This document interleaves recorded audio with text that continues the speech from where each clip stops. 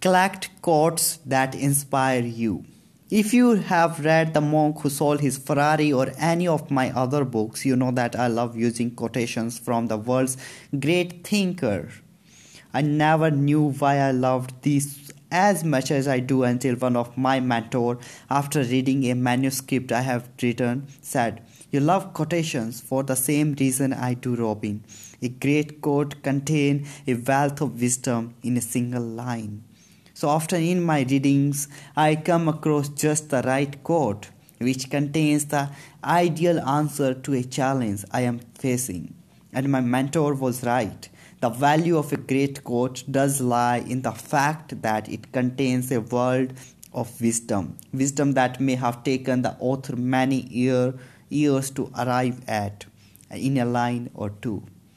Over the next few weeks, start your own collection of quotations, words that you can keep referring to when you need some instant inspiration or advice about how to deal with those curves life sometimes sends your way.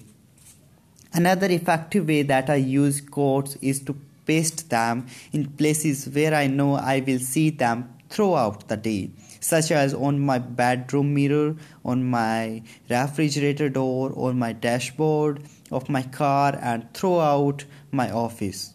This simple discipline keeps me focused on what's essential during busy times, positive during trying times, and centered on the principles of real success. On my personal computer, I have now collected hundreds of quotes from great leaders, thinkers, poets, philosophers on subjects such as how to deal with adversity, the meaning of life, the value of self improvement, and the importance of helping others, the power of our thoughts, and the needs for a strong character.